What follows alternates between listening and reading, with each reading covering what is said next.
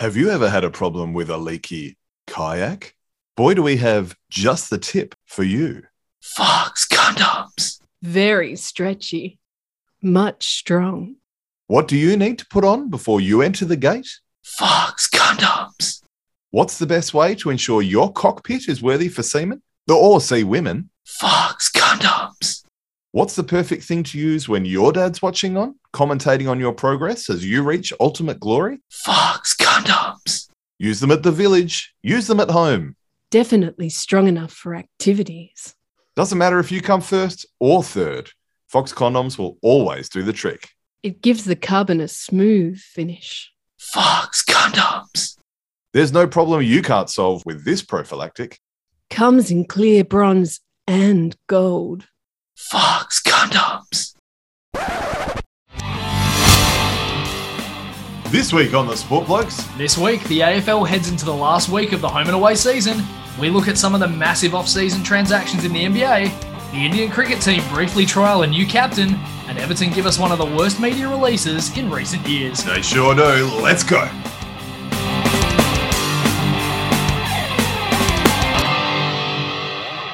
It's 9 p.m. on Tuesday, the 17th of August, 2021, Western Australia Standard Time. As we do at the top every week, Shuey, what caught your attention and what'd you miss? Well, aside from seeing a beautifully placed bit of paper that says, "It sucks, but sport can be tough," Stewie the Sport Blokes from last week's episode, very well placed, I must say. That's my girlfriend. She's done well. Yeah, well, the disappointing thing was she was like, a bit from the show gave me a laugh last week, and I was hoping it was something I said, but no, it was something you said. Oh, well, look, what can I say? Yeah, you are the funny one. Oh, calm down, easy, Tiger. Now, look, a few things from the last week, actually. From J.R. Smith wanting to go back to North Carolina A&T to play NCAA golf, to a breakaway Super League that could potentially destroy college football, to Roger Federer pulling out of the US Open with a knee injury. Kind of have to assume he's officially done. Time will tell, I guess. It's not looking great. Yeah. But the big ones for me, firstly, how about the efforts of Trent Standen over the weekend? He kicked 30 goals, 12 for the Oha Football Club to lead them to a 46 goals, 26, 302 win over Richmond's 2 goals, 4-16. Not a great weekend for Richmond, as it turns out, entirely. No.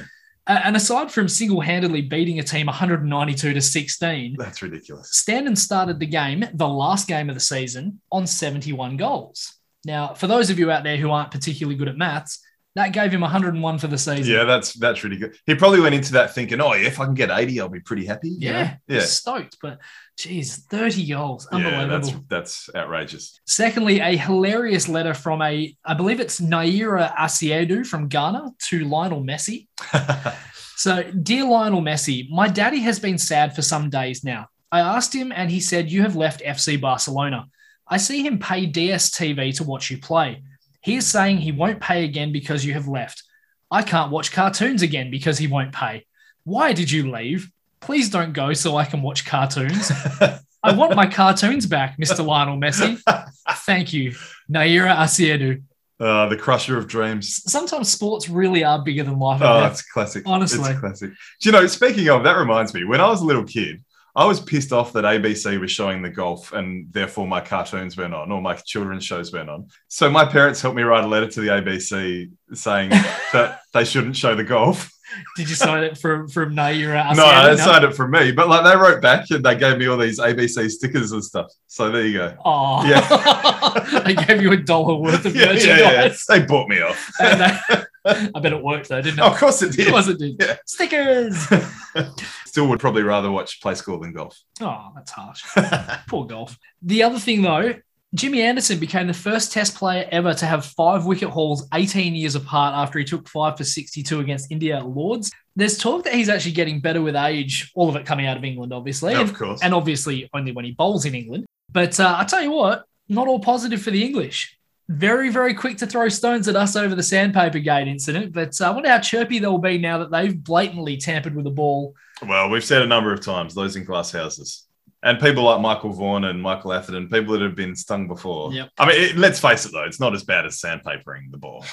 It's not even close. I mean, we barely even started sandpapering. Yeah, but the intent and was they are blatantly stepping on the ball. Yeah, I'm not excusing it. It's not a good look. Yeah.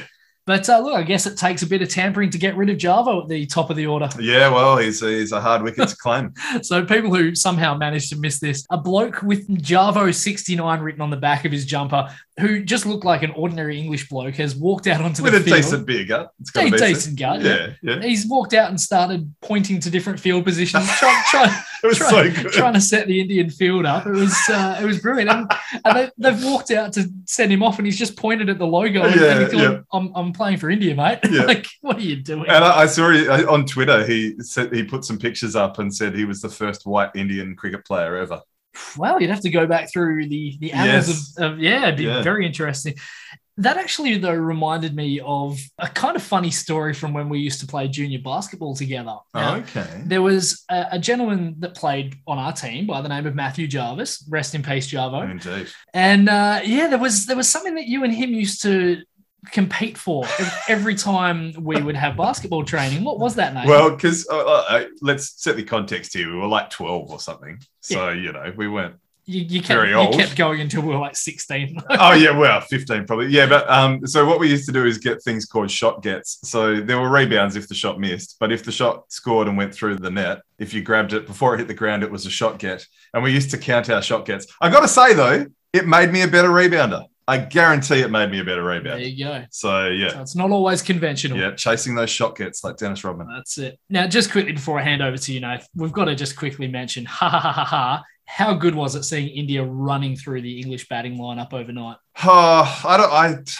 Can they just draw all of them? I don't know who I want to win that series, to be honest. I think considering we're going to be playing England fairly soon. Yeah, fair. The more between their legs, their tails are, the better. Jarvo was definitely my favourite thing of the whole thing. And I can't remember who the Indian player was, but one of the Indian players was absolutely pissing himself.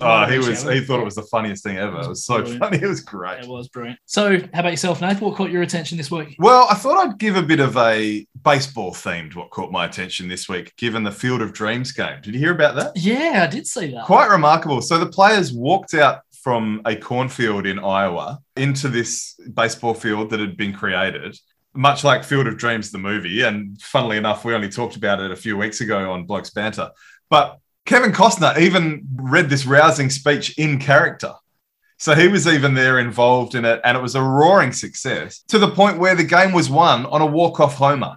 So you couldn't have scripted a better finish. It almost makes me want to see the movie now. Well, you have to now. Absolutely. But anyway, a few other random Major League Baseball stats while we're on there. First, I've got to mention Shohei Ohtani is still absolutely tearing the league apart. He's the first player in Major League Baseball history with 37 homers and 15 stolen bases before the end of July. Wow. The Yankees and Royals had the first game in Major League Baseball history where both teams scored in the 7th, 8th, 9th, and 10th innings. Wow, that's surprising. That's never happened. Yeah, yep. There were 10 players who made the All-Star game this year who were traded this season. What? The most ever, according to ESPN stats and info. And then finally, at the end of July, there was a match between the Minnesota Twins and the Detroit Tigers. The Twins became the first team in history to out-homer their opponents by 7 and lose. And of course, conversely, the Tigers became the first team to be out-homered by 7 and win. I don't know what to make of that. This season in Major League Baseball, and look, I don't follow it closely, but I watch SportsCenter and look at stuff on Twitter. There's been so many weird random stats this year. It's not funny. Yeah, that is crazy. What'd you miss, mate? Well, I'm really disappointed to have actually missed the Hawks taking down the Western Bulldogs over the weekend. I've always struggled getting up for those early Saturday games, especially when I've done an evening shift the night before at work. Look, we'll talk a little bit more later about the proverbial cats amongst the pigeons that have been going on around this top 4 and, well, really the entire top 8. But, yeah, geez, what a classic win by Clarko and the Hawks. And, geez, Hawthorn aren't finishing this season too badly, are they? Oh, I think, what did I hear? I think they've won 6, had a draw against 8 top 8 teams. So their problem was they couldn't beat the crap teams. They've done very good against the good teams, but they've done really poorly against the crap teams. So, yeah, there you go. Geez, if only there was a play-in tournament. God, no. Oh. Please, no. How about yourself, mate? Well, it's funny you say that. I was going to say the same thing. That match and the Richmond GWS match was one that I would have liked to have seen, but just the weekend ran away from me. So, yeah. No, fair enough. And now, what made Stu say bloody hell? Well, the bloody hell this week belongs to the Everton Football Club and more specifically their marketing team and a very small part of their fan base. So in light of all the COVID dramas over in the UK, Everton's asked their fans to contribute names and photos of some of the supporters of Everton who passed away, including the message, "Today was all about you. Those reunited with us at Goodison, but sadly also those that couldn't be there who we have lost over the course of the pandemic. RIP Blues." That's a nice message. Yeah, really beautiful message. Unfortunately, someone decided to send in a photo of Anne Frank, the young Jewish girl who lost her life at the hands of the Nazis at Bergen-Belsen concentration camp in 1945. And even more unfortunately, no one picked up on this during the editing, and it remained on the website for nearly 7 hours before being removed. On top of that, there were some ridiculous fake names like Mike Oxmall and fake news, things like that.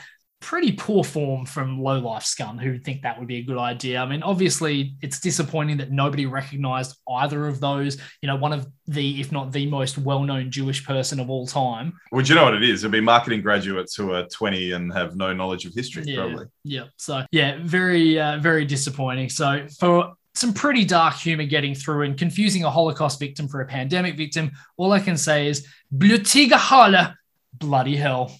Bloody hell. So, Stewie, time to talk about something that we haven't really talked about for quite some time now, the AFL. And boy, is it hotting up. And for a while there, it looked like it was going to be the race for ninth because a couple of teams at the bottom did not want to make the 8. But now the race for the 8 has got quite interesting indeed. But before we get there, time for tips. Yeah, I'm excited about tips now. Yeah, I know. Yeah. So, I'm letting you Stephen Bradbury yourself to a win. I'm not that shit, am I? So I didn't have a 10 lead on you or 9. You did. It was 10, yeah. Well, it was 10, was it? You went back and checked. Yep. So 7 out of 9 for me this week. I played it a little bit safe. Hawthorn and Freo would have been pretty big calls prior to their games. But yes, after trailing you by 10 going into the last game of round 15, all of a sudden here we are going into round 23, and I have taken a 1-tip lead. You have. We're still in the process of putting together this choke special, Nath, but could you feature as a part of it? Well, I did allude to that a few weeks ago when we talked about this. I've really got to stop doing my tips about half an hour before bounce down on a Friday afternoon and then just leaving them. Yeah, and actually look at team lists and look at injuries. But I haven't tested this theory yet, but I'm pretty sure that my tips took a dive around when the NBA playoffs started and I started focusing my attention on other things. Yeah. Look, the good news for you, round 23 is a toughie. It is. At least 5 games I can see that could easily go either way. A couple of other ones that are a bit iffy as well. And I've got about 100 on the margin on you. So if we can tie, that will get me a win. You've got percentage, definitely. You'll win, though. You'll win. You will. Power of negative thinking. You will win. Okay, fair enough. I have no faith in my tipping ability now. None at all. After such a good start. What a season. What a season. Now, I think we've got to start before we do get into the matches to talk about this Tex Walker stuff. And I talked about it briefly in the prologue for one of the Blokes Banters. And I think I accidentally mentioned that he played. He wasn't actually playing in the Sandford game. He was in the crowd. There were kind of very new details at that stage. In fact, I think the news had just broken when I recorded that. So I didn't know a lot at the time. But geez, it's not a good look for a captain of a club to be making racial epithets, and good on the Adelaide Crows staffer to dob him in, basically, because it would have been hard to do so, but they did the right thing. I mean, I would absolutely expect the same thing if that happened with Shannon Hearn, as I'm sure you would expect with Joey Kennedy, Luke Parker, or Dane Rampy. Our trio of captains, yeah. This is something that there's no place for in the game. So, yeah, absolutely well done to the staffer. Look, 6-match, $20,000 fine. It's shithouse. I was about to say, does the punishment fit the crime? I think that's a pretty clear answer. Well, no. all over social media, when this broke, was reference to, I think, a Spider Peter Everett ban for a very similar thing. And he only got 6 weeks years and years ago. It was like 10, 15 years ago. So if punishments are going up for coward punches and stuff, why aren't they going up for this? The tribunal and the match review panel this season has been terrible. It was like they rushed to get the punishment out as quick as they possibly could to say, oh, look at us, we've made our decision. Like we're not standing for this. They're definitely on the naughty list this Christmas, Stewie. Oh, absolutely. Honestly, You have to feel like this is worth, I think 10 games and 50, I think is probably more. Oh, half a season minimum. Yeah. And how was the apology video? Oh, how cringeworthy was that? Yeah. It was terrible. Yeah, the hand on the shoulder. Yeah, Like, the whole thing felt so staged and weird. I'm not sure. Yeah, I mean, we're not buying it. I'm sorry. No, it was bizarre. It's rubbish. It just, yeah. And I've found some tweets from Heredia Lumumba. And seriously, Eddie, shut your fucking mouth about this stuff, really. Like, he has such a bad track record. No, shut his fucking mouth about everything. Yeah. Okay. But Heredia Lumumba had several tweets, so I'll just pick a couple here. So number 2, Ari Walker, based on my on-field experience with him, this recent incident doesn't surprise me. Talk of him being well-educated on racism for 10 to 15 years proves just how broken the system is. Being educated on racism by the AFL is like being taught how to drive by a toddler. That's pretty damning. That is pretty damning. And then on Eddie Maguire, he said, Eddie Maguire's comments here were unsurprising. Of course, in Australia, someone who stands down from their job over decades of racism scandals can be paid to sit on national television and tell us what is or isn't appropriate response to racism. Yeah. So the race for the 8th, Stewie, has really heated up, and there are, I believe, 10 teams that will be making up the final 8 spots. I mean, really? No, they won't be making up. They'll be competing for. Anyway, you knew what I meant. So you've come up with 10 burning questions for each of those 10 teams. And I guess we'll probably at the end deduce which 2 we'll miss out to. Fremantle and West Coast. Yeah, probably. We can deduce that. Maybe do it at the top, yeah. The WA team. So we'll work our way down the ladder. We'll start off with Melbourne, who are top of the ladder right now. So it's no secret that the last 5 weeks have been a bit of a roller coaster for the Demons, perhaps best summed up by that seesaw battle against the Eagles a fortnight ago. They had a draw against Hawthorn, a loss to the Bulldogs. How important is it, though, for them to beat Geelong this weekend going into the finals? I don't think it's that important, to be honest, personally. I think those top 4 teams particularly may be a little bit different for the Dogs because their form's pretty patchy, but they don't want to show their hands too much to those other top 4 teams because they could be playing them in a couple of weeks. So I think the coaches will be holding back a little bit in those games. So I think Melbourne are sitting prettier than probably at least 2 of the other top 4. Porter in pretty good form. So I think the thing for Melbourne is to get out without injuries. I actually completely disagree with that. I think, in my opinion, this is practically everything for the Demons. Okay. So given there's actually no bye week, so they've officially moved the bye week to potentially later in the finals. Yep. The D's need to be going into the finals with a better feeling than they've got right now. They're struggling a little bit. They played some pretty good footy, over the weekend, but not their best. I mean, they still struggled to really push away from Adelaide. Another 3 or 4 minutes and the Eagles probably ran over them the week before that. I think they know they're not playing their best footy right now. And I think the belief with this side, they know that they're a good enough side to make the grand final, but they haven't quite shown it yet for me. And so I think for them, belief going in and being able to sit down and say, we've just knocked off a big team. We know that we're good enough to compete with these guys on the top level. If they come in and get absolutely pantsed by Geelong, I think that could actually almost be the end of Melbourne. I wouldn't be surprised if Geelong rest a lot of blokes. It's possible. Oldest list in the competition, don't have a hell of a lot to play for. Tom Stewart's a big injury for them now too, on top of all their other injuries. I think there's a very good chance Melbourne win this game.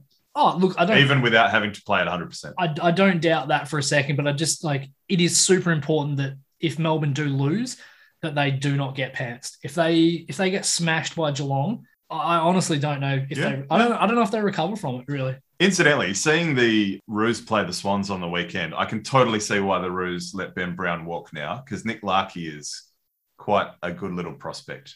One little thing I did want to just say about the D's, though, imagine how much better they would be if Clayton Oliver could kick a football. He's currently sitting at 70% disposal efficiency for the season, good for 424th. Wow, really? Gee, okay. 424 out of 5. He's a clearance machine, though. Out of 520. Yeah, but he's such a good player. It's all that is a surprising stat. Thing, that's a surprising He's stat. a phenomenal player, gets a lot of the ball, but the efficiency could be a lot better. Interesting. And I'll take it a step further. His goal kicking sits at 7 goals, 16 for the season, good for 324th. Oh, yeah, he's never been a goal kicker. 324th of the 355 guys that have kicked a goal this year. Yeah, right. Just marginally ahead of Nat 5. Well, there you go. So If all his troubles, he could kick a football, I think he'll poll very well in the Brownlow this year too. He's had a very good season. He'd probably win it in a landslide if he could kick a ball. Yeah, interesting. So moving on to Geelong now. What worries me about the Cats is their opening quarters. I know you don't win any games in the first quarter, but you can sometimes lose them.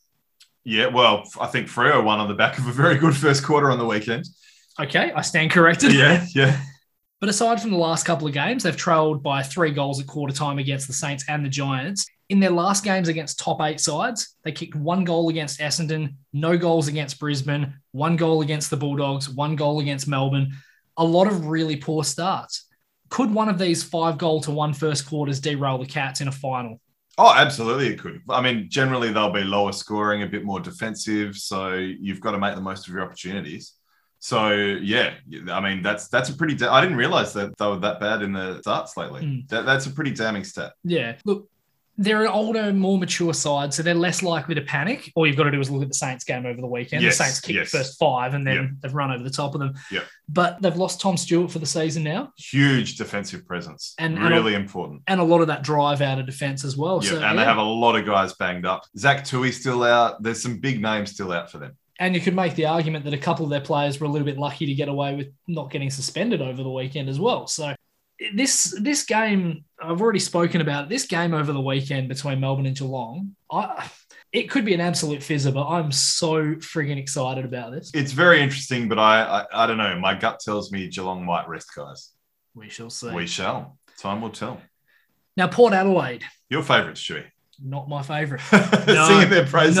Oh, yeah. No. Look, so Port have won 10 of their last 12 games, which on paper looks absolutely amazing. Hard to argue with. Until you realise that in those 10 wins, the only top 8 sides they've beaten are Sydney and GWS, who sit in 6th and 7th. Yeah, yep. Everyone else has been right down towards the bottom of the ladder. In fact, for the whole season, they haven't beaten a single team that currently sits higher than 6th. Are Port Adelaide just flat track bullies? I don't think they are, but that's a damning stat, isn't it? Yeah. I don't think they are. They've had some pretty big names out. Rosie, Dersma. A lot of their guys that were injured are coming back. It feels like Port are coming good at the right time, actually. So I think based on those stats, you could definitely make that argument. But I think given that some of those big names have come back, I think Port are going into the finals in pretty good shape. I still want to see them beat someone. Yeah, and that's fair enough. That's completely fair enough. And they're going to get a great opportunity because they're playing a game over the weekend against the team in 4th, the Western Bulldogs. Yep, and then they'll be in that either 2v3 or 1v4 in week 1 as well. So in the next 2 weeks, they'll play top 4 team. Yeah, we will learn a lot about the Power over the next fortnight. We will. Speaking of the Western Bulldogs in 4th place, Hawthorn played one of the games of the season to hold the Dogs to just 5 goals over the weekend. One of the most worrying stats I'm seeing for the Dogs right now is the hitouts. The last 4 weeks, -40, -21, -13, and -49. Yeah, that's huge. And they've lost the centre clearances in all 4 of those games comfortably. To win the premiership, they're going to have to go through elite ruckmen, the likes of Maxi Gawn, Oscar McInerney, Scott Lysette, even serviceable guys like Peter Laddams and Mark Blitzafs. Stephen Martin's not 100% right now, as we know. He's on the injured list. Can the Dogs be serious contenders getting smashed in the ruck like this? Well, and that's the thing. For all of the great intercept mark work that Tim English does, he's not a great tap ruckman. No. The Dogs are not in good form heading into the finals. They need this win more than anyone in the top 4, I think. They need this win on the weekend. Big time. You're worried if they drop to 5th that they're one and done? Well, it's possible. It is possible for all of the great work they've done this season. Josh Bruce is a big out for them recently. You've mentioned Martin, but also Shaki, Toby McLean's out for the season. So I don't know. Yeah, they could. I don't think they will be one and done, but they are in danger. Yeah. I think the Josh Bruce one is the big one. That's huge. They clearly struggled over the weekend to kick a winning score. And so you kind of wonder where the goals are going to come from. And they're probably... You can't put it all on Aaron Norton. Well, no. So they're probably going to have to get a lot of their goals coming out of the midfield, which is... I mean, okay, they've got a lot of quality midfielders, but you can't be expecting Bontempelli to be kicking 3 or 4 goals a game. Ditto Liberatore, ditto all of these other guys. It's just they're not the sort of guys that are capable of doing this. So my big issue is if they are going to win this, they have to basically find a way of nullifying these centre clearances. They don't have to win them necessarily, but if they have to be a little bit more defensive around it, just not allow guys to pretty much walk it out of the centre square. Because the further back they're starting from, whether it's right back on the goal line or if it's at the 50-metre mark, it's hard for them to then be able to control the ball, possess the football, and kick winning scores. So for me, they have to play the games in the 70s without Josh Bruce. I can't see them outscoring teams in the 90s, the hundreds, those sorts of scores. Well, they certainly can't rely on Ugle-Hagan. He's too young in his career. Yeah. And hopefully he'll play and hopefully he'll go well. And he's an amazing talent. We all know that. But for his first finals run, they can't rely on him. Absolutely not. Yeah, if I was a Dogs fan, I'd be a little bit worried. I would, after another pretty good season. Yeah. Agreed.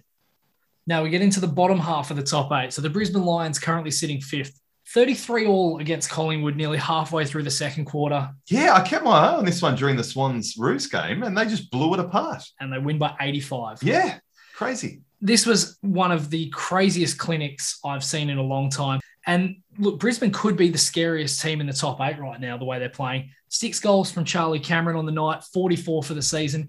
Is he the most important player to the Lions' chance at a premiership? Well, I've got a stat for you that says that Lachie Neale isn't. How's this, Shuey? With Lachie Neale, the Lions are 7-7 for 50% winning percentage. Without him, they're 7-0. Hey, Brisbane, put last year's Brownlow medalist in mothballs. You'll win the premiership. It's so weird, isn't it? That is an interesting... I'd love to see who those 7 wins are against when they played without him, but it's, that is a very damning stat.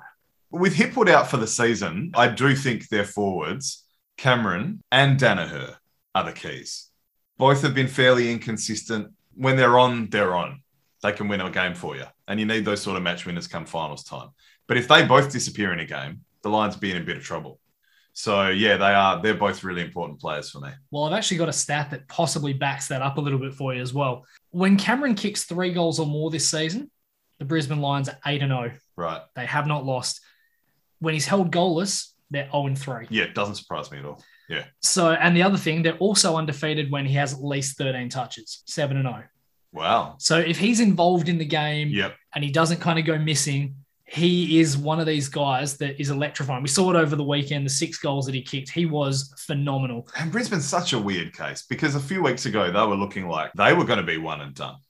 And now, as you say, after a couple of weeks, they're looking like one of the form. Like, I cannot remember the last time the AFL season was this wide open.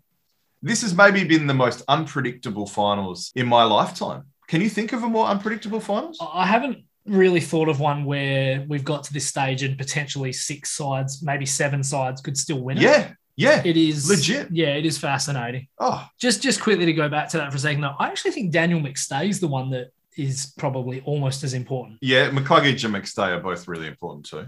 Obviously, we know what we're going to get with the midfield. They are one of the, if not the best midfield in the entire competition. Oh, ask the doggies. Well, they'd be up there. They'd be right up there. Probably top 2 or 3. Their ability to convert that into scoreboard pressure is huge. Now, they have done a great job this season in being a lot more accurate. Obviously, I spoke most of last season about how inaccurate the Brisbane Lions were, and they've certainly come around a lot this season. They're kicking really good scores. McStay's big, though. I mean, if he's clunking marks, he's kicking 2 or 3 goals every final, there's every chance that Brisbane could march all the way to a premiership this season. The other thing for them is they don't have a hell of a lot of injury concerns other than the guys that are out for the season. Okay, they're gone.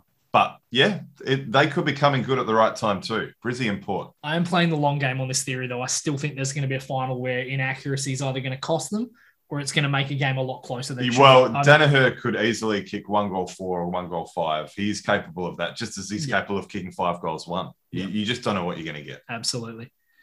Now, moving on to your Swans, absolutely superb season for the Swans thus far. They've exceeded expectations massively.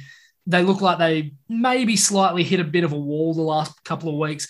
Do you think the moment maybe gets to the Swans come finals time? And how big a loss is Nick Blakey on the verge of finals? Do I think the moment's got to them? No, I don't. I don't think there's any danger of that. I think if they lose, they'll lose to a better team, a more experienced team, a better team. So I don't think they're the sort of team that will be a deer in the headlights. Now, does that mean they can't get blown out? No, they could get blown out if another team brings a gun to a knife fight. Which is very un-Swans-like. They're not a team that gets blown out very often. No, not super often. They'll keep the game fairly close, most likely. So no, I'm not worried about that. If the Swans lose, they'll lose to a better team on the day. That's fine. I can live with that. Blakey is a huge out. Josh Kennedy's a really big one too. So Josh Kennedy's heart and soul of the Swannies. does the blue collar work, does a lot of the stuff that people don't even realize. I'm pretty sure he holds the record for most 20 possession games in a row, and it's a hell of a lot. They're both big outs. The good thing for the Swans is that Buddy, Callum Mills, and Jake Lloyd come back this week. Lloyd. So although those are two really big guys, and Blakey's really good off halfback, Jake Lloyd can play a similar role. So it is a big out, him lost for the season.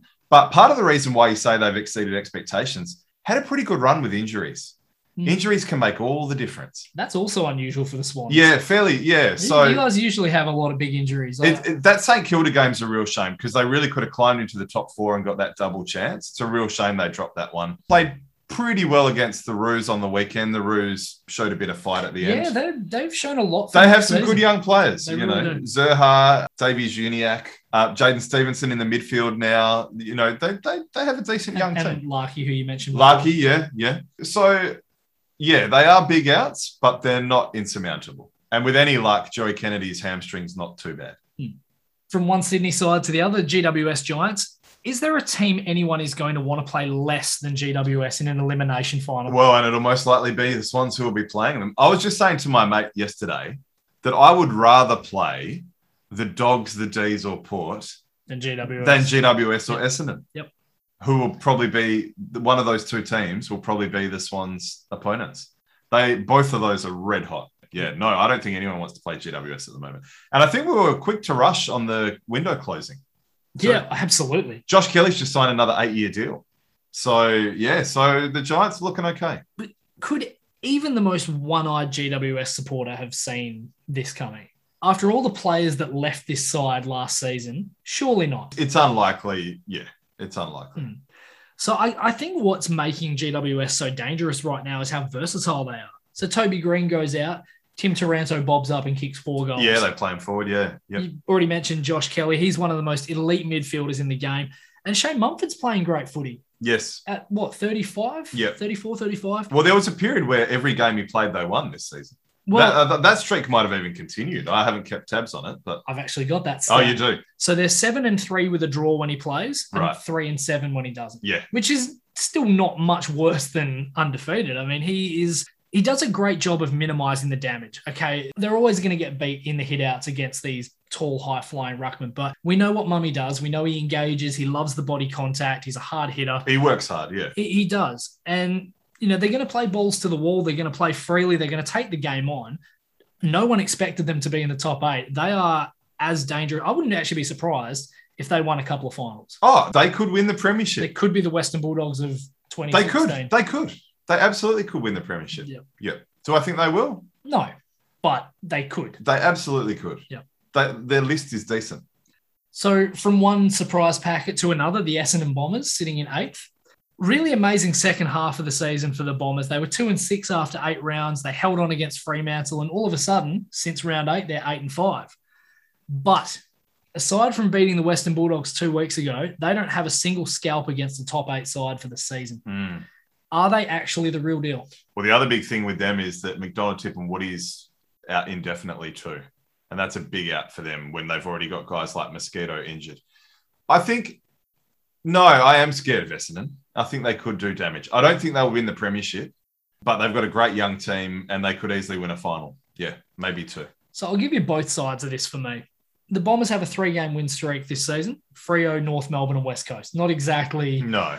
Not the most amazing. Yeah. They've got a couple of 2-game win streaks, Adelaide, North Melbourne, and then the Bulldogs and the Suns. So again, aside from the Bulldogs, not really great stuff.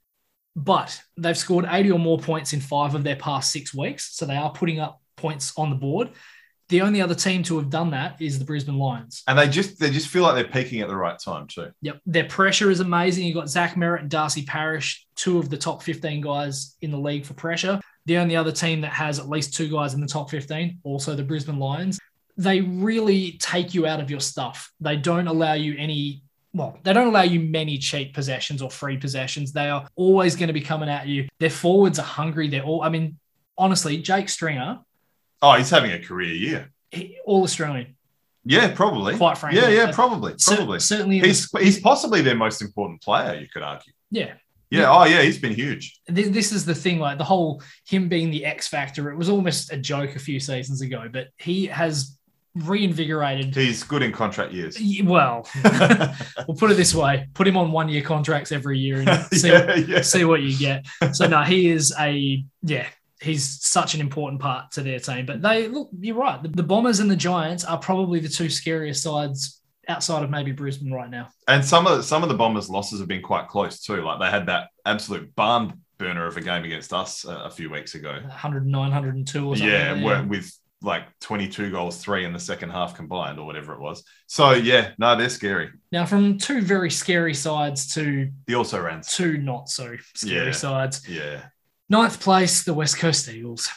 So obviously the Eagles have been rocked by a lot of soft tissue injuries, and that's the risk when you have such a mature list. But this might be the most disappointing Eagles side of all time, given what we have on paper. That's not really a question. Well, I've got a question for you, Stewie. Mm-hmm. Is the window still open? What do you do? I think the Eagles management have a really, really difficult choice on their hands. Do you try and offload guys like Gaff to try and get something for them? You know, they haven't had first-round picks the last few years. They need some list regeneration. So do you just go, okay, look, we probably won't win in the next 2 years. We've got to blow it up a bit. Or do you go, we'll give it one more year because our window might still be open because we do have a lot of good names. Are they just names now? I'll take the first option, blow it up. Yeah. So for me, I would take whatever we can get for Andrew Gaff. I think he's lazy. I think his performance this season will look really great on paper. A lot of possessions, a lot of meters gained. I don't really rate what he does half the time. You probably wish that North got him with that massive offer Absolutely. they gave a few years ago, or last year, whenever it was. He runs so fucking hard when he's got the ball. As soon as that ball's turned over, he stops. He doesn't tackle. He doesn't chase. He puts no effort in when the ball's on the other side. I've got a really damning stat on the Eagles as a team. In Shannon Hearn's 300th, the first player in the history of the club to make 300, they laid 32 tackles in the whole match. Mm-hmm. The whole match. Mm-hmm. I saw the Swans lay 5 tackles in about a minute on the weekend. That's damning. Yeah, and as I was about to say as well, that doesn't just fall on Andrew Gaff. There's a lot of other guys. Dom Sheed has had a horrible season for the most part. He's another one that, again, runs really well when we've got the ball, but on the other side, doesn't tackle. Elliot Yeo is the only one that I can say consistently when he's been on the park has tackled hard. Almost everyone else on that team. And I'll say this, Oscar Allen, since he signed that big contract, has been a non-factor. Is he getting the delivery, though? Is it all him? He's not getting great delivery. It's hard when you're a forward to, you know. But again, before that deal was signed, he was making plays. He was going after the ball. He was leading up the field a lot more. Okay, admittedly, they've had to play him in the back line a little bit, but he's just not doing anything. So, yeah, I think this might be the time to blow it up. I don't even know if you go as far as getting rid of the coach. Do we? Well, that's kind of the flavour of the month in Perth at the moment. Do you look at Adam Simpson as a potential casualty of this? I don't know if you do, but I definitely think it is time to start rebuilding. Not many years off a premiership, but they've been trending down. So since that premiership, I think I heard on AFL 360, Jared saying, I think since that premiership, they won a semi, then they lost an elimination at home to Collingwood, and now this year they'll almost certainly miss the finals. It'll take a lot has to go their way. And if they make the finals, they're not winning. Well, I mean, it's not a lot. Beat Brisbane and then either... Okay, that already is a pretty hard task. Okay, it's a bridge too far already. But it's only 2 results have to go our way. Yeah, but look, it's unlikely. I think this is absolutely the last nail in the coffin, and I think it's time to blow it up. Absolutely. And I can tell you as a Spurs fan who probably held on maybe even 2 seasons too long, the sooner you blow up the better, because you just can't waste the good years of the younger guys by not blowing it up. Yep. And we'll close this out with Fremantle. So living in the West, as someone who is moderately unbiased, I say moderately because you are dating a Fremantle supporter, would you rather be a Fremantle or a West Coast supporter moving into next season? Oh, Freo. It's not even close. Freo have one of the best young lists in the competition. I think Freo, Swans, Gold Coast, Essendon, the teams with the best young players. So absolutely, I think the West Coast might be better next season, but as far as heading into next season and beyond, Freo have a much brighter future as far as the young guys are concerned. Much pride. West Coast aren't even guaranteed to finish above Freo this season. Well, that's right. There's every possibility. Yeah. Look, I agree entirely. I think Freo is the way to go right now. The biggest if in this, though, is whether they can re-sign Adam Shearer.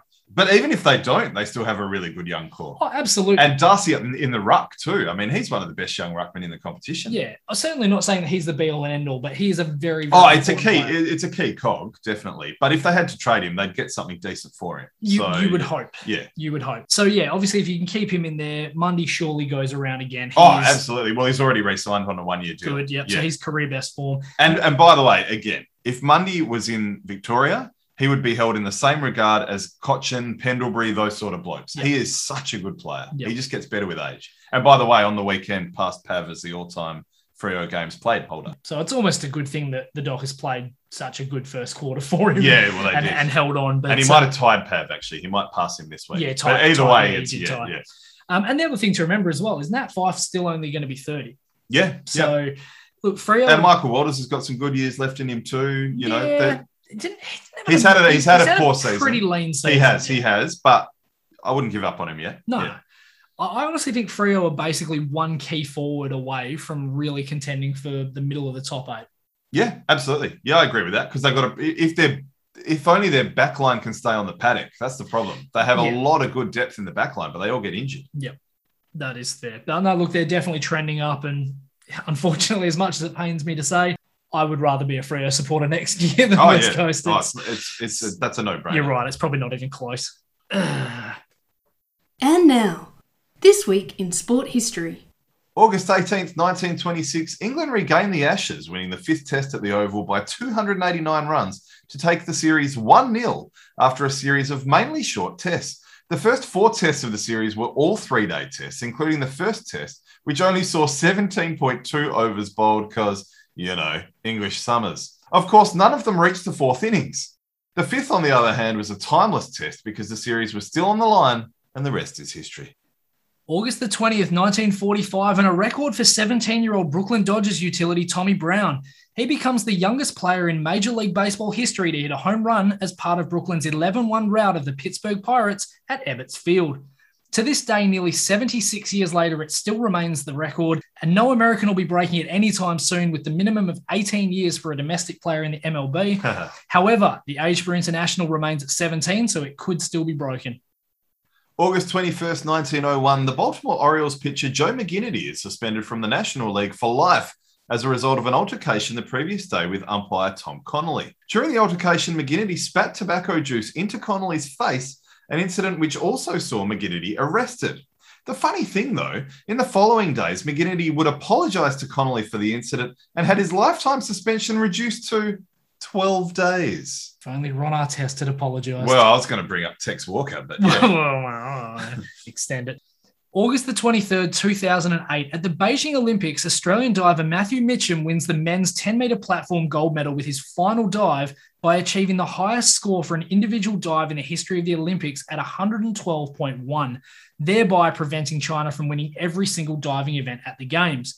Now, the crazy thing about this is that Mitcham had actually retired from diving 2 years earlier at the age of 18 and had no intention of returning to the sport. His coach had reached out to him by text to say that if he ever wanted to take it up again, he'd be there for him. And that text message made all the difference in Mitcham becoming a gold medal winner. I do have to say, I rewatched that dive today. Friggin' amazing. I remember it. I didn't remember it being the highest score. Yeah. It was just perfect. Yeah. It was, that was very proud country for that one. He's got ice in his veins. Also August 23rd, 2020, in very recent history, but history nonetheless, Donovan Mitchell's 51 points just outduels Jamal Murray's 50 in a 129-127 Utah Jazz win to take a 3-1 lead in the best-of-7 series, a 3-1 lead the Jazz would ultimately blow. This was Mitchell's second 50-point game of the series after 57 in Game 1, and Murray would also drop 50 in Game 6. I could not hate myself more for not keeping these games on my fetch. One of the best series in a long time. Oh, this is up there with the Boston and Chicago series from 2008, I think it was. One of probably the top 2 or 3 playoff series we'll ever experience. Oh, it's so sad we got robbed of Jamal Murray this playoffs, but hopefully next season he'll have a good one. This week in sport history. So it has been a little while now, but this is kind of our first chance to talk about the NBA draft. One of my favorite sporting events in the calendar, along with the NCAA tournament. I devoured a lot of pre-draft coverage. I watched the first round. I must admit, I haven't watched all of the second round yet. What'd you think? I mean, it kind of went mostly the way you would expect. A couple of surprises, I guess, early in the first round. Scotty Barnes to Toronto, probably the big surprise. And I think a lot of people are surprised that Josh Giddey rose up to number 6 for the Thunder. A lot of people. But not you. No. I believe if we go back to, God, how many episodes ago? I've been saying since last year, I think there was a clear top 5 and he could go as high as 6. Yeah. So well done, Nath. Pat on the back. Thank you. But like I say, it's one of my favorite sporting events of the year. And that's why I thought he could go high, because guys with things that you can't teach, guys with natural ability, basketball IQ, all those sorts of things. And curly hair. Are really draftable. It makes him really draftable. So, yeah, fantastic. Before we get on to him, though, let's talk about the top 5 quickly. But also, I was so disappointed to see Kendrick Perkins was on the coverage. Why is ESPN rolling him out for everything? He's fucking terrible. He's terrible. He's like a worse version of Shaq. Oh, and you know the other thing? LaFonso Ellis hosts College Game Day. He is also another former player. He played like at least 12, 13 seasons, maybe more. Why wasn't he on the coverage instead of Perkins? Yeah, that was a bit disappointing. Although with that being said, he was a little bit better than I expected, and he was less xenophobic than he tends to be. Well, that's good then. So he actually had some nice words to say about the international players. Whew. Yeah. But yeah, the top 5, all 5 of those players look really good. All the buzz was any of these guys could be a number 1 pick any other year. And always when you watch the draft, if you don't know a lot about the players, often, they do. They all look like amazing players, and they can't all end up being amazing players. I've got a stat on this. So Tom Habistro on the Dan Lebitard show said, a funny thing's happened over the last decade. There's virtually no difference between picking 2nd, 4th, 11th, or 15th. The value curve is essentially flat. That definitely wasn't the case back in the 90s when each group of 5 picks tended to yield better players than the next group of 5. So it has become a bit of a crapshoot, but these top 5 guys all look like the real deal. Yeah, you don't get a draft class like this every year. Definitely not. I mean, I heard Bill Simmons say there were 3 clear number 1 draft picks in this draft, which, again, that doesn't happen. Aside from, I guess, the LeBron James, Carmelo Anthony, Dwayne Wade. Darko Milicic. Yeah. Well, maybe not Darko, but even Chris Bosh, I mean, he would be I loved Bosh out of college. Georgia Tech. He was on a great Georgia Tech team. Would have been a worthy number 1 draft pick in most seasons. Oh, yeah. Look, Cade Cunningham, absolute no-brainer at number 1. To be honest, I'm actually pissed off that the OKC Thunder didn't try and trade up to get him. They should have. With all the picks they have, they should have traded into the top 5 probably. But he's said all the right things about how he wants to be in Detroit, and Detroit wants him to be in Detroit, which is the important thing. So maybe we did throw the entire war chest at him, and no, not enough. Yeah, maybe. The thing I like about Cunningham is he seems to be really mature. He seems to be a good character guy. Yeah. So they're the players you want on your team when you're rebuilding. Yeah, he is potentially maybe not quite this good, but he could be one of those once-in-a-generation sort of guys. You just never know. Yeah, Like, that's his ceiling. For I think all 5 of the top 5 are in that boat. Definitely, potentially. So Jalen Green at number 2, from all accounts, he could actually end up being the most talented player in the draft as well. The other thing I've heard about him is that he works really hard and he'll make you play in practice. Good. So that's a good thing to have on your team too. Which, look, that's something that Kobe Bryant had, and there are some similarities. He's super bouncy like Kobe was. Look, is he going to be that good a player? I'm not sure, obviously, but there's talk that he may not be amazing in the first season, but he will get better. Well, he's out of the G League. So. Kind of like what Kobe did. So he's got all the tools. Absolutely. This was 100% the right choice by the Houston Rockets. I don't blame them for going for him. The other option in the top 3 was probably going to be Evan Mobley, who a lot of people think was the best player in the draft. But Houston don't need bigs. No. So I think this was absolutely the right choice for them picking Jalen Green. Mobley, as we said, went number 3 to the Cleveland Cavaliers, who also have a lot of bigs, but they had to make this pick. Well, we'll talk about that later on. But they did have to make this pick. Look, Mobley, elite 2-way big man, arguably the best big in the draft. In fact, probably not even arguably. No, I don't think so. Some of his accolades: Player of the Year, Defensive Player of the Year, Rookie of the Year in the Pac-12. nearly 3 blocks a game, range out to the 3-point line. He's mobile for his size. He could be another Chris Bosch type, I think. Yeah, there was Bosch and DeAndre Ayton were the two names I saw kind of being thrown out there. Yeah, he seems a bit more Bosch-like to me than Ayton. Ayton's a bit more of a banger. He's a little bit more finesse, I think. At the moment, probably more Bosch in terms of the body size as well. He's quite thin. But the good thing is all the things that he doesn't do particularly well, you're talking about passing and ball handling, they're not super important for a big guy. No, you can get away with them and you can hopefully develop them. Yeah.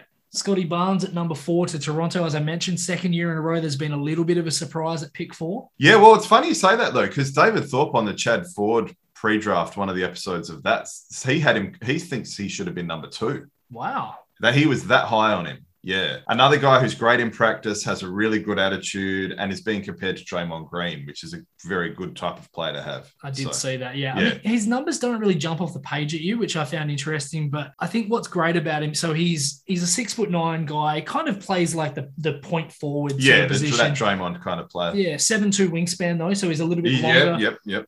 You can always hear Jay Billis. Wingspan. I tell you what, if you were playing the Jay Billis wingspan drinking game, you would not have got drunk at this draft. No? Oh, hardly at all. In the first round. I haven't seen all the second round. A lot of T-Rex guys were sure. I think it's got to the point where he now tries to avoid saying it. Yeah, this is probably true. Yeah. But yeah, you have to sort of say with Toronto, they've kind of got a lot of those guys. If you look at Pascal Siakam and OG Anunoby, they've got a lot of these long guys. They're kind of versatile. They can switch. That makes their defense a little bit more, a bit more difficult to get through. What I like about him, though, is he seems like he's got a really high IQ. He's really patient as well. And he makes good reads off the bounce. So I think he's going to be one of these guys that could potentially become one of these like 6'9" point guards. Toronto just, I don't know, they're not going to contend for a championship, but they're going to be fun to watch. Well, and again, we're in this era of positionless basketball. Yeah. So teams want these sort of guys that can play make, they can pass, they can dribble. Helps that he plays D. Great pick. And he's going to create mismatches everywhere. Yep. So now Jalen Suggs dropping to Orlando at 5. That was a little bit of a shock for me. Oh, that was Orlando, one of the winners of the draft. Yeah. Getting Wagner as well. So huge. I love Jalen Suggs. Saw a lot of him in the tournament. I can't unsee that block and then pass that he threw in the semi-final. And, of course, that was the game where he hit the big game winner too. But blocked a guy bigger than him, threw the perfect bounce pass. I love this kid. He's phenomenal. I did see one particular play that stood out to me, funnily enough, a block as well. 2-on-1 fast break, 30 seconds left in a tied ball game. He reacts so quickly when the bounce pass is made, turns around and blocks a guy who's probably 3 or 4 inches taller than him trying to throw one down, and then turns around and basically saves the game. So, yeah, I think Orlando absolutely were the winners. Getting Jalen Suggs at 5, that is huge. Yeah. And Wagner as well. Yeah, because he plays D as well. And Wagner is the better of the two brothers. Oh, big time. Yeah, but they've got Mo as well. So they've got could have the twin Wagners. Yeah, yep. And obviously, we do have to talk about Josh Giddey. Look, a little bit of a surprising move. I'm not disappointed at all. I think he pairs up well with Shai Gilgeous-Alexander. I said that last week. Yep. A lot of the stuff that I'm hearing on a lot of the podcasts is they're talking about how he could potentially be the biggest chance of being a bust. So he doesn't necessarily shoot the ball amazing, doesn't have NBA athleticism, might not be the greatest defender there. Do you know who that reminds me of? Jason Kidd. Oh, yeah, okay. Coming out of California. The one thing that Jason Kidd could do really well was run an offense and throw great passes. He had a high IQ and he was this great playmaker. That's what Giddey is. I'm not saying he's going to be a Hall of Famer like Jason Kidd is, but he definitely has the capabilities of being a top quality player. I've always struggled to find an American comparison, but I think I've thought of one. And then let's hope he has a better career than this guy. He won't have as good a career as Kidd. Hopefully, probably somewhere in the middle. Sean Livingston. Okay. About the same height, pure point guard, playmaker, not super athletic, but not shit. Livingston, before the injuries, was very athletic. In the LA Clippers days, he was bouncy. But... Yeah. So, look, his career averages aren't anything to write home about. He did have a lengthy career. He played for several, I think like 9 teams, a fair few teams. So he's a bit of a journeyman. But he has some of those skill sets. Hopefully he'll be a better player. I'll admit, I kind of wanted him to land on Golden State because I thought that would be maybe a better... He's not heading into a rebuild. But heading into a rebuild, he'll get plenty of opportunity. And I think he could be a nice pairing with Gilgeous-Alexander. And yeah, I'm a big fan. I've sung his praises many times before. I have all the reason to believe he'll have a very good NBA career. Just one other thing quickly. Giddey was the first player from the Basketball Australia's NBA Global Academy to be drafted. So that's great news for that program, which is hopefully going to keep kicking goals. Yeah, huge moment for the Australian League. So, Nathan, we've spoken about the Thunder. What about the Spurs? Oh, yeah. Josh Primo. I think the Spurs didn't realise that they didn't have to pick a guy that looked like his age was the number of the pick. Have you seen the photo of this guy? He looks 12. He's wearing nappies in the picture that I saw. He looks 12. I initially hated the pick. There were so many guys that I really liked that I wanted them to get instead of his. Şengün, for example, the big man out of Turkey. Trey Mann and Kai Jones, a couple of other guys I had my eye on. I've warmed to the pick a little bit. Clearly, the Spurs are going to blow it up. Start from scratch. So I guess get a young guy. If he'd come out next year, he would have been quite a high pick from all accounts. Apparently, the Thunder were looking at him, actually, and that spooked the Spurs a little bit, which is partly why I think they picked him. Yeah, we got Trey Mann, though. Yeah, I still think they could have traded down. So, yeah, I have warmed to it a little bit, but yeah. The Spurs did sign Jock Landale, though, which keeps that Australian connection going in San Antonio, which is really good.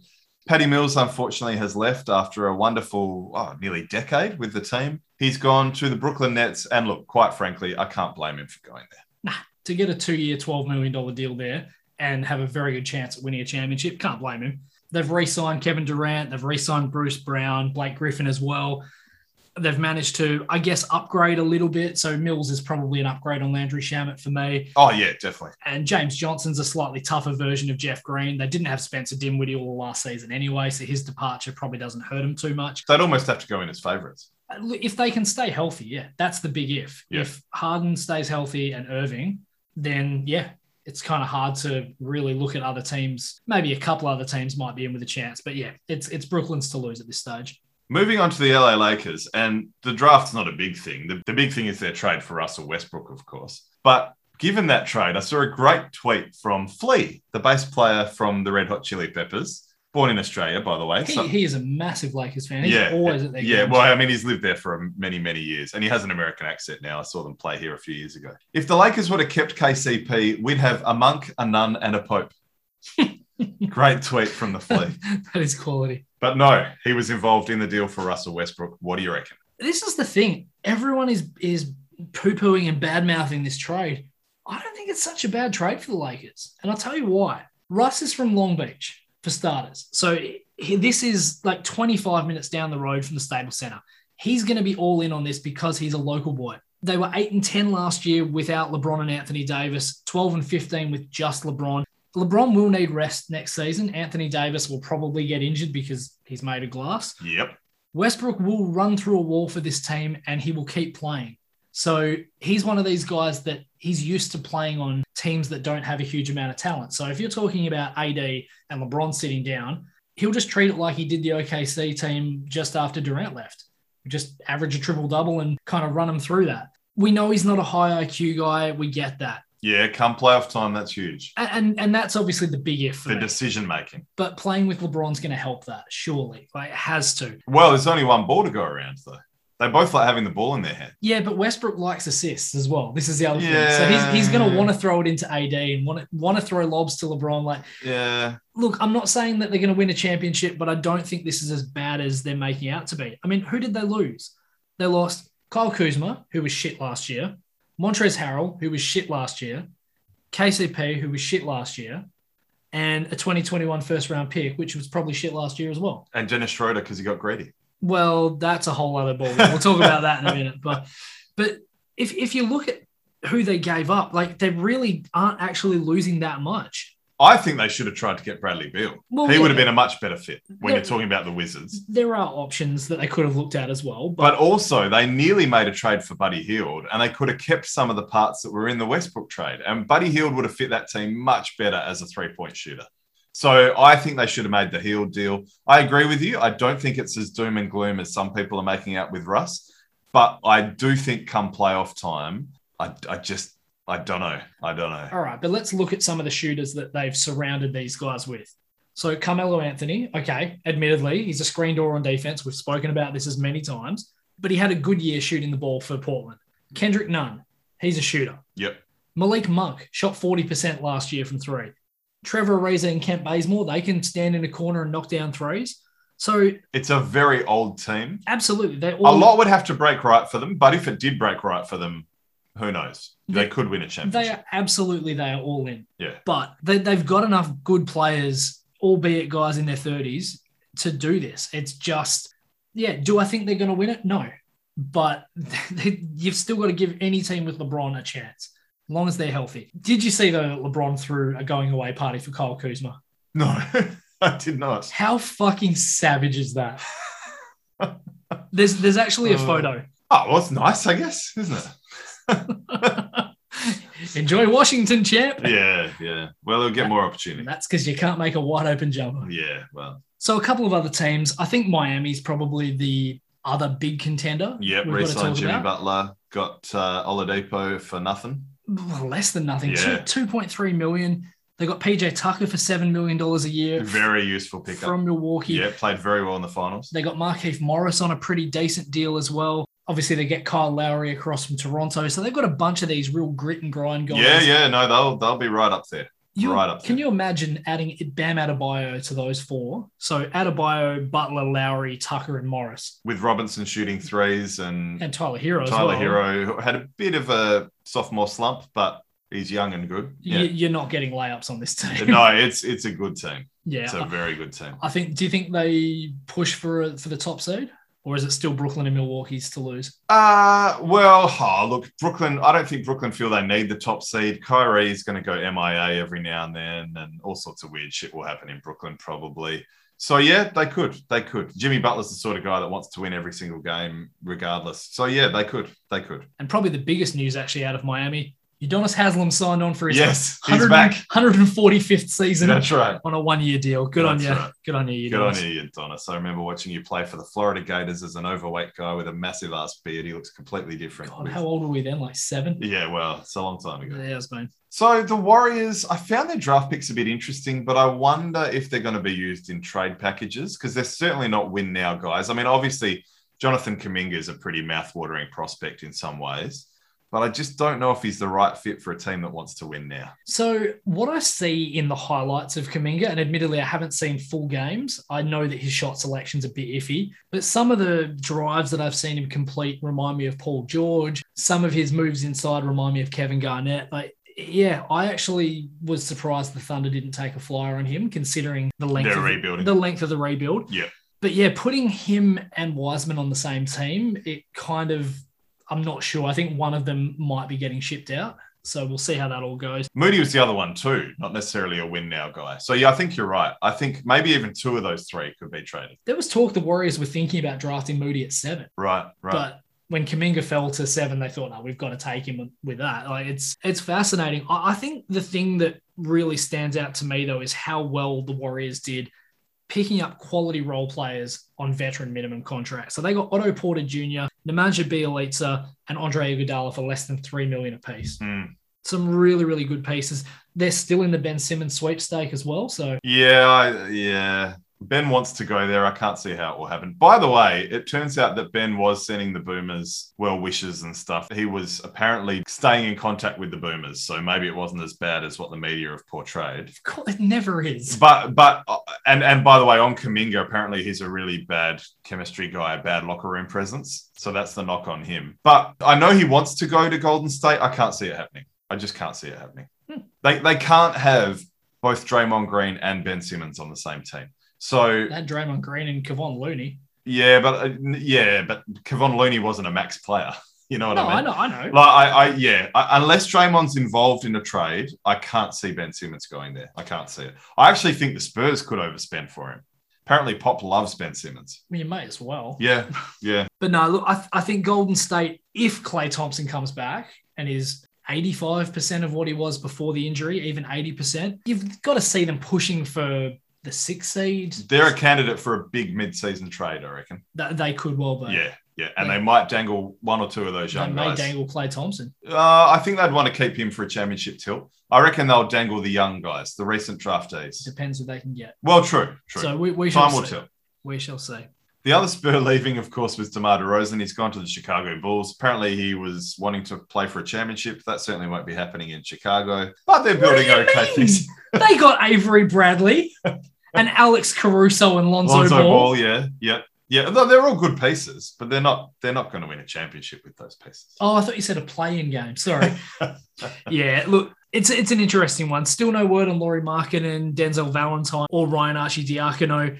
I mean, what do you think about the DeRozan trade? So the Spurs get Thaddeus Young, Al-Farouq Aminu, and 2 second-rounders. Obviously... That's a salary dump. Absolutely a salary dump. So you're happy with that? Yeah. It is what it is. This is the modern NBA. Fair enough. We got nothing for LaMarcus Aldridge. So, yeah. Fair enough.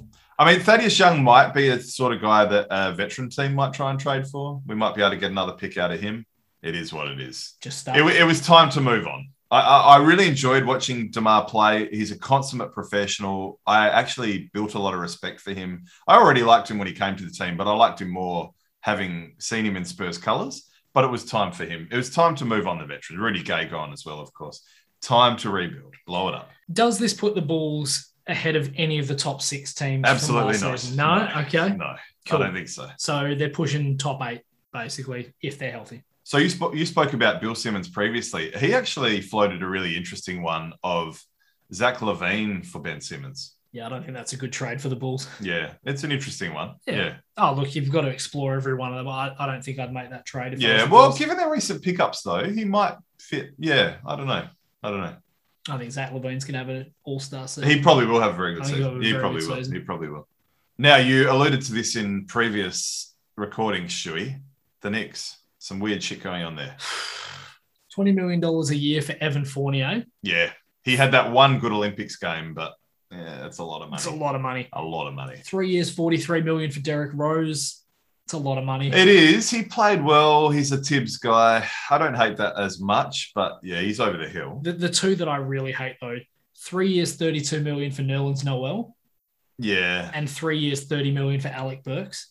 Yeah. You could get them on less than half of that, I reckon. Yeah. I don't know what the fuck the Knicks are doing. Yeah, it's interesting. I think you and I could pick up $8 to $10 million a year. Kemba Walker saved their offseason a little bit because they spent a lot of money on guys that probably don't move the needle ahead of them. They've probably locked themselves into mediocrity. Well, they're going to be miles over the luxury cap. And yeah, you're right. Are they going to be as good as this year? I don't know. Probably not. I think if anything, they go back. They could. It's very possible they could. So, yeah, they're probably the biggest head scratcher out of them. There's a few other head scratcher sort of ones. Now, admittedly, I know the Spurs had to give money to someone, but $14 million a year for Doug McDermott? Yeah. Oh, look, I think you hit the nail on the head. You've got to spend the money on someone. Why not get a good veteran guy that shoots the three? Surely there's better guys you can throw that money at. Well, this is the thing, though. Free agency moves so quickly. There weren't better guys. Free agency, it's almost done in 2 days, and all the good players went to good teams. The Spurs are not a good team now. So right, I'll throw out 3 more head scratches then. 3 years, $38 million for Kelly Olynyk in Detroit. Yeah, I guess it's the big man money. That's all I can think of. All right, well, this one's not a big man. 3 year, $31 million contract for Taylor Horton-Tucker. Some people have said he could be a max guy one day. He's shown glimmers. He has shown glimmers, but that's a lot of money. He could be Vernon Maxwell. That's as close to a max guy. I loved Mighty Max. Yeah, but he's not a max guy. No, yeah. The one. This is probably the biggest one for me, though. 5 years, $100 million for Jarrett Allen in Cleveland, and then they go out and draft Evan Mobley. You're not going to be able to drafted Mobley first. The draft happened before free agency. Oh, of course. So that's what makes it even weirder. That's even worse. Yeah. So good job, Cleveland. Well done. That is a bit odd. Again, though, he might be a trade piece. I mean, he's young. He is a very good big man.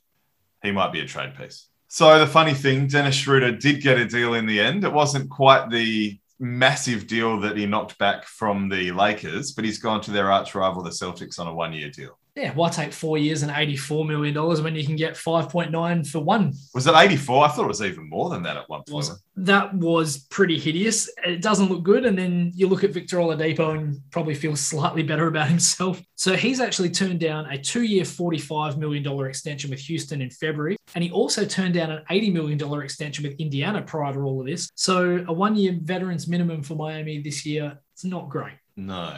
Ouch. All right, Stu, you know what that music means. What do you have for? Absolutely no surprise for me. Top of the table crackers this week. Melbourne and Geelong in the 1 versus 2 and Port Adelaide versus the Bulldogs in the 3 versus 4 should be a great weekend of footy. Oh, yeah. Aside from that, the final of the men's 100 at Lords between TBC and TBC might or might not be a great match in a shit format of cricket. Oh, a shit format, all right. Screw the 100. How about yourself, mate? Absolutely, yep. The footy. I wouldn't be surprised if everything we've talked about today goes out the window and all our thoughts change once again and the form lines change. Hopefully there's no big injuries. Can't wait for next week. Until then, I'm Nate. And I'm Stu. We are the Sport Blokes.